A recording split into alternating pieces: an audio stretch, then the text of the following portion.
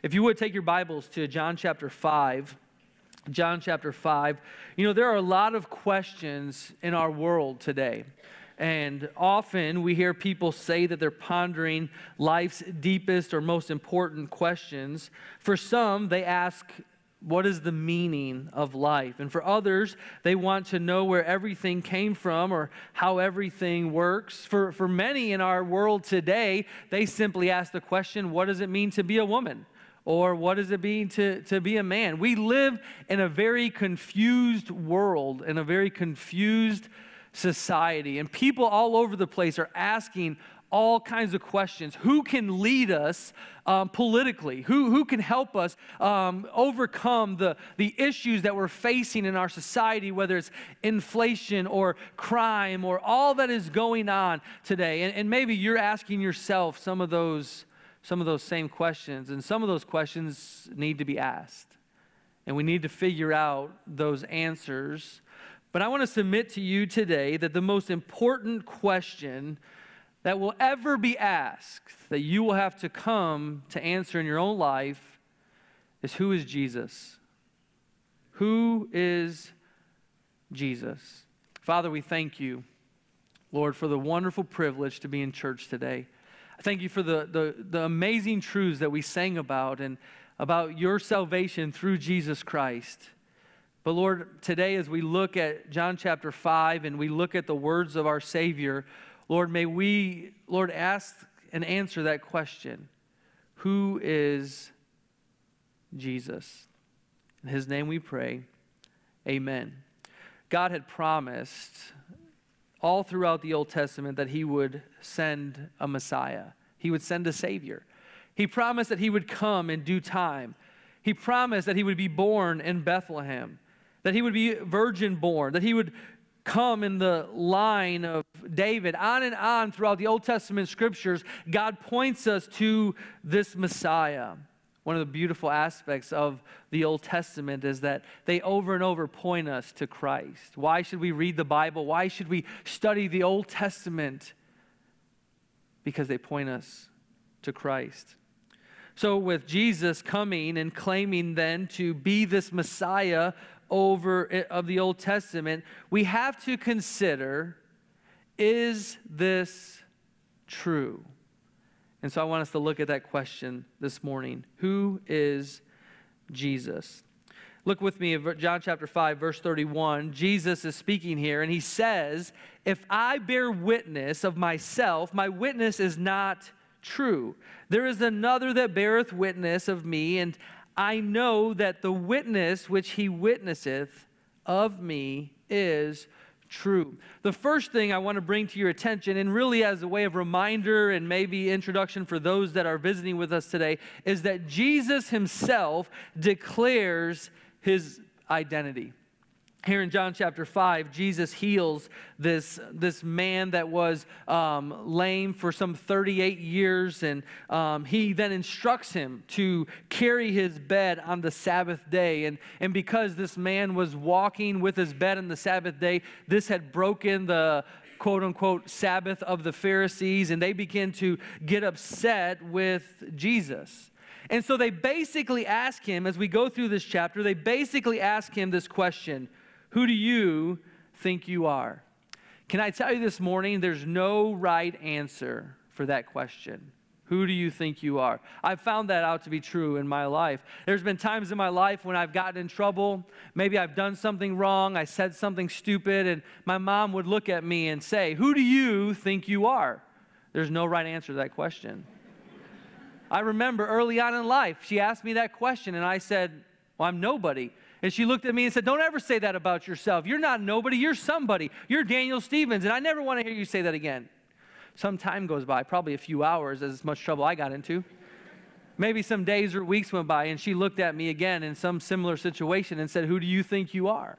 And what do you think my answer was? I said, well, I'm Daniel Stevens. And she looked at me and said, don't get smart with me, young man. There is never a right answer for that question. And they asked Jesus basically this idea, who do you think you are? They didn't want an answer to that question. But the truth is, Jesus knew who he was. And so in verses that we've looked at over the last several weeks, he lays it out for them. He claims to be the Son of God, one sent by the Father. He claims to be the source of life, both physical and spiritual. He claims to be the judge of the world and tells them that one day everybody will stand before him and he will judge them because judgment has been given to him by the Father. He claims to be the one that has resurrection power. And in just a few chapters, he's going to show them his power and ability to raise the dead. But ultimately, there's coming a day when all will be raised and all will stand before them to be judged. You see, Jesus knew who he was, but he also knew that we see here in verses 31 and 32, they would not take his word for it. Now, in verse 31, Jesus is not saying that his testimony is false, but he says to them, I know you would not believe it. If you read over in John chapter 8, Jesus has a similar comment, but he says this time, though I bear record of myself, yet my record is true. For I know whence I came and whither I go, but ye cannot tell whence I come and whither I go. Jesus is telling them here, and he's basically bringing up this legal matter, and that's what's happening here in John chapter 5. Anyone could claim something about themselves, but the question is, what they're claiming, is it true? We all say things about ourselves that often aren't true. Sometimes we look in the mirror and say, wow, you're pretty good looking. And a lot of times we hear people say things like, man, I am the greatest.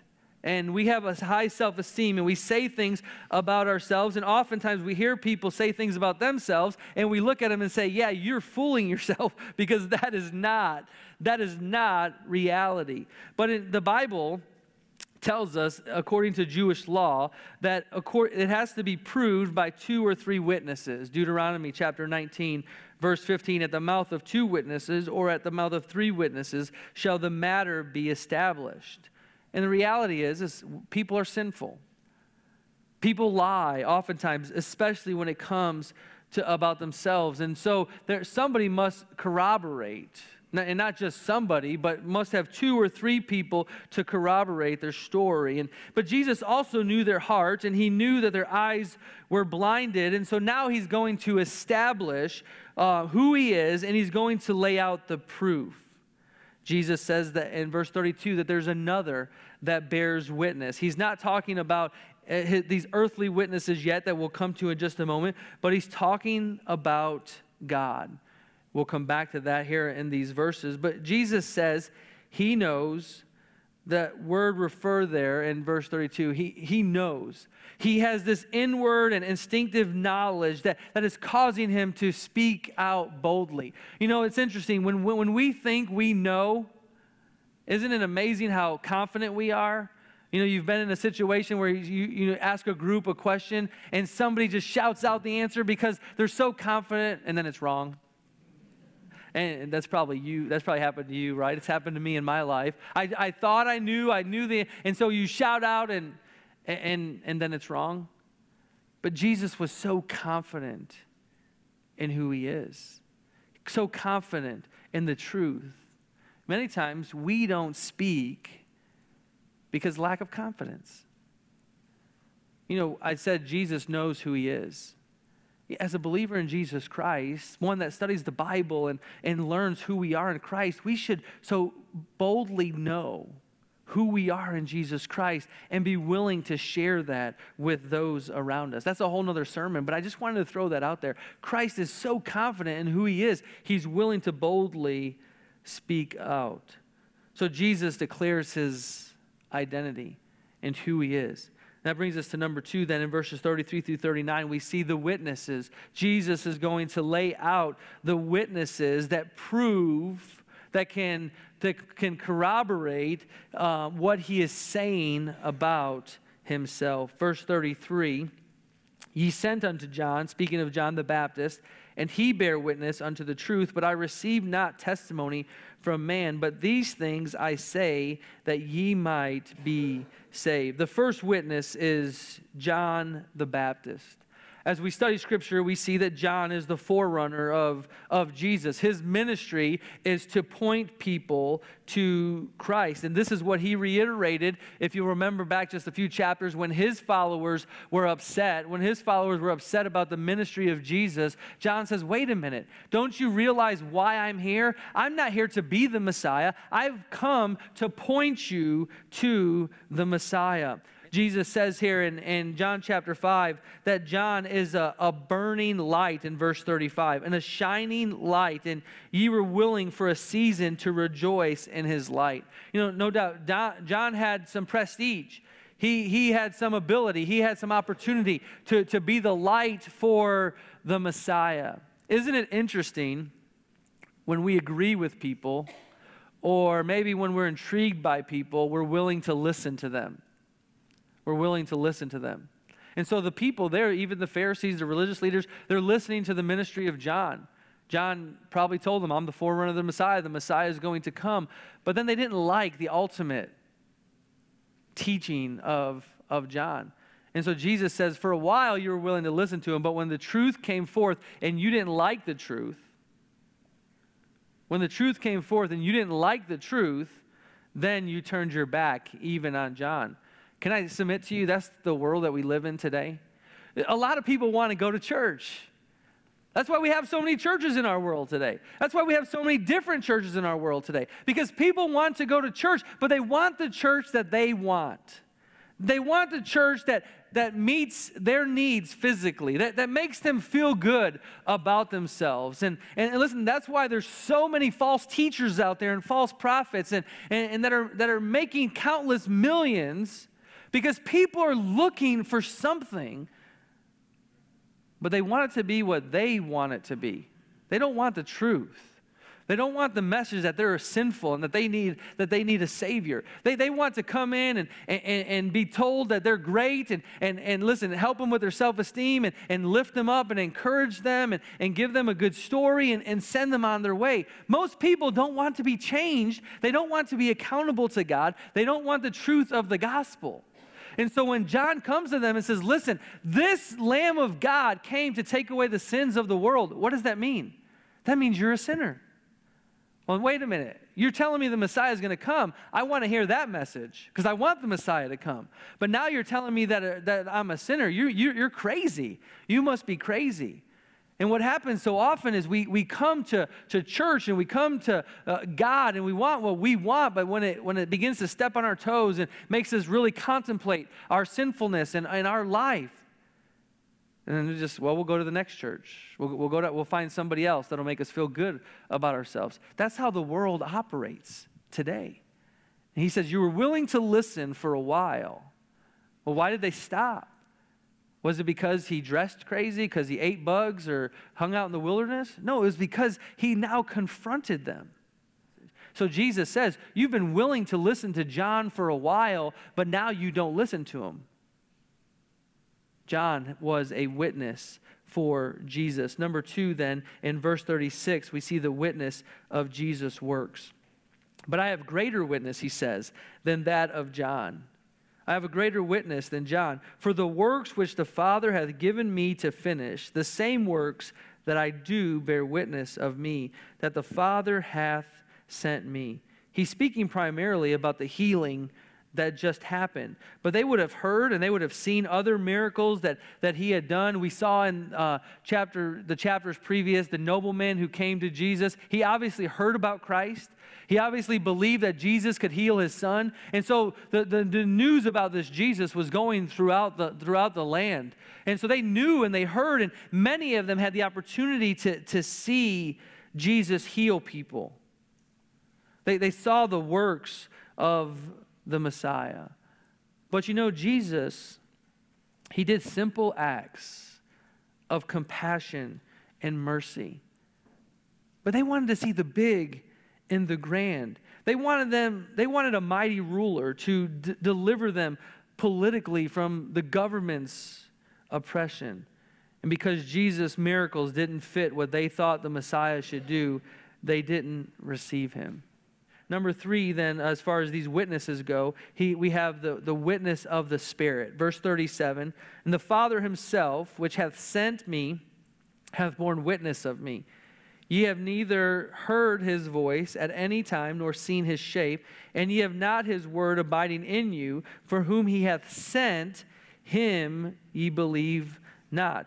We have the witness of the Holy Spirit. The Spirit has worked really in the world throughout history. One way that he is working today is through conviction. He convicts us of sin, and he's this internal witness to Christ. And he says that the Spirit is using the Word of God and instructing you and teaching you, but yet you're fighting and you're denying that. Listen, you will not believe the Holy Spirit that God has sent to convict you of your sin and to show you who I am. Because you're so sinful and so prideful in your own life, and you think that you have all the answers, and God is sent his Spirit to help you, and yet you're not listening. And then number 4, the witness of the Scriptures. He says in verse 39, search the Scriptures, for in them ye think ye have eternal life, and they are they which testify of me. This would be a huge witness for these people. This really would be the foundation for Christ's whole argument here of who he is. He says, search the Scriptures. These are the ones that are testifying of me. Because these are people that flaunt their knowledge of the Scriptures. They are students of the Scriptures. They claim to love the Scriptures. And they're a major part of the lives of these people that Christ is talking to. They study them, memorize them, but yet they miss the point. The point is Christ. They read them more in line to support their positions as opposed to knowing God.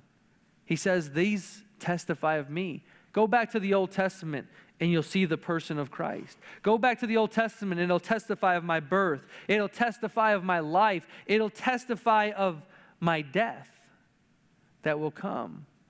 And they missed it. They missed it all.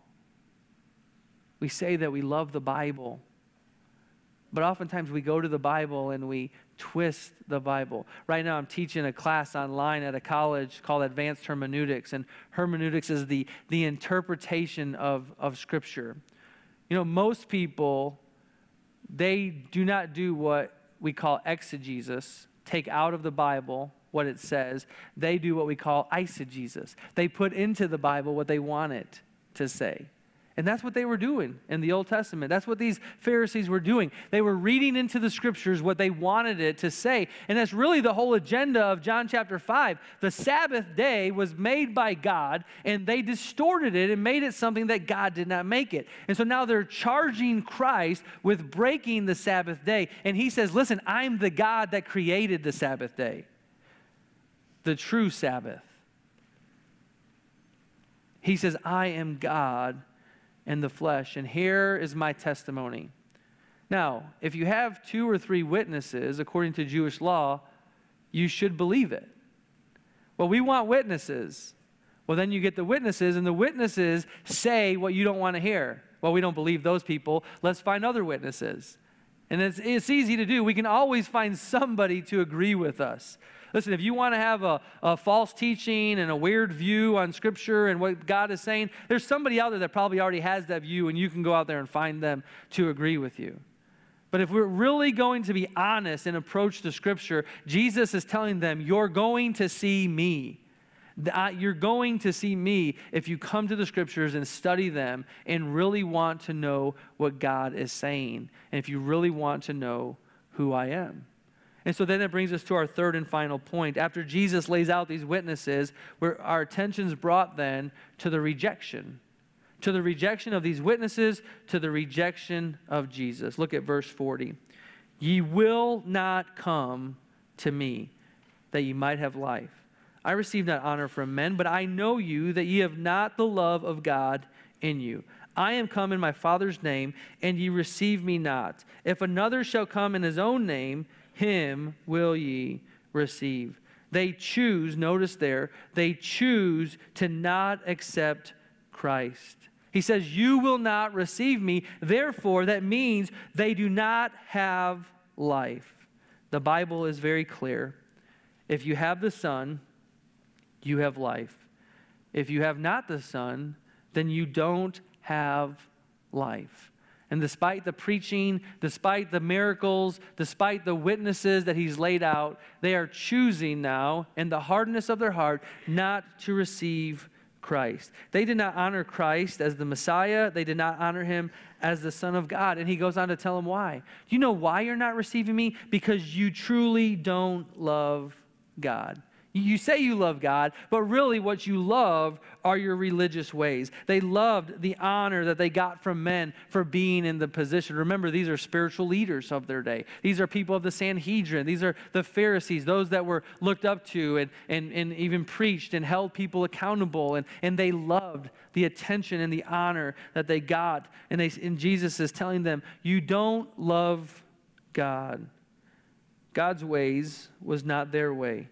Christ came by the will of the Father and in the name of the Father, and this was God's plan. And he says, you rejected it.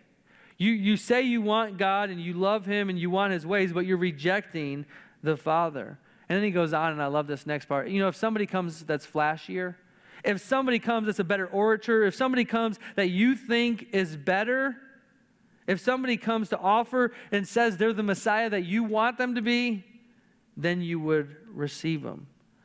That's why there's coming a day, the Bible tells us as we go through Scripture, that there's going to be an antichrist. And the world's going to receive him. Because he's going to come and give them, supposedly give them, what they want. And he's going to fit their bill. He is going to fit into their mold of what the Messiah should be. And really, their pride gets the best of them. And they want the honor of men and the power of this world. But he goes on to say in verse 44, how can ye believe which ye receive honor one of another, and seek not the honor that cometh from God only? Do not think then that I will accuse you to the Father. There is one that accuseth you, even Moses, in whom ye trust. For had ye believed Moses, ye would have believed me, for he wrote of me. But if ye believe not his writings, how shall ye believe my words? I don't want you to miss this. Jesus basically tells them, I did not come into this world to condemn the world. I did not come to condemn you, and I will not be the one that condemns you. I came to give life, and to give life eternal. But he says, you will be condemned by the law of Moses. You will be condemned by the writings that you say you know, by the writings that you say you love, by the writings that you say you live by. The very religion that you're holding on to is the very thing that will condemn you. You know, the same is true for us today. You can be here today and, say you're a Baptist. You can say you're a Catholic. You can say you're an atheist. You can say you're a Mormon. You can say you're a Buddhist. It doesn't matter what we say about ourselves. Do we know Jesus Christ as our Savior? Really, the question is, what do you believe concerning Jesus? He is the Son of God that came to take away the sins of the world. He died a substitutionary death on our behalf. He rose again the third day. If we repent and turn from our sin and accept Christ through faith, he will give us eternal life. That is the truth about Christ. That is who he is. He lays out the witnesses for him, and then tragically, he looks at these people and says, listen, I've told you the truth. I show you from God's word, and yet you're choosing not to receive me. People have sat in churches just like this, service after service, year after year, preaching, hearing the gospel. You have family members that have shared with you the gospel of Jesus Christ, and yet you've chosen not to believe. Well, I'm going to work my way to get to heaven. I'm good enough because I go to this church or that church, and I'm part of this religion or that religion. Hey, listen, I'm okay. My good works are going to outweigh my bad works. Don't worry about me. None of that matters when we stand before God and we're judged based on whether we have accepted Jesus Christ or whether we've rejected Jesus Christ. You see, the problem in John chapter 5 is they have Jesus right there, and they've chosen to reject him. See, Jesus knew who he was. He says, I'm the Son of God. I'm the Lamb of God that's come to take away the sins of the world. I've come not to condemn you, but to give you life. To give you a relationship with my Father and to give you eternal life. That's who I am. And that's the same message that is before us today. And so the question is, will we be like the Pharisees and choose to reject Christ as the Son of God, as the Messiah, as the Lamb of God that takes away the sins of the world, or will we receive Christ? I don't know what questions you're pondering today. How am I going to feed my kids? Where am I going to get my next tank of gas? How am I going to deal with this issue or that issue? How am I going to maybe deal with this health issue I have? Many of these are important questions. And we have to come up with answers. I understand that. And we'll spend a lot of time and energy in our life dealing with those questions.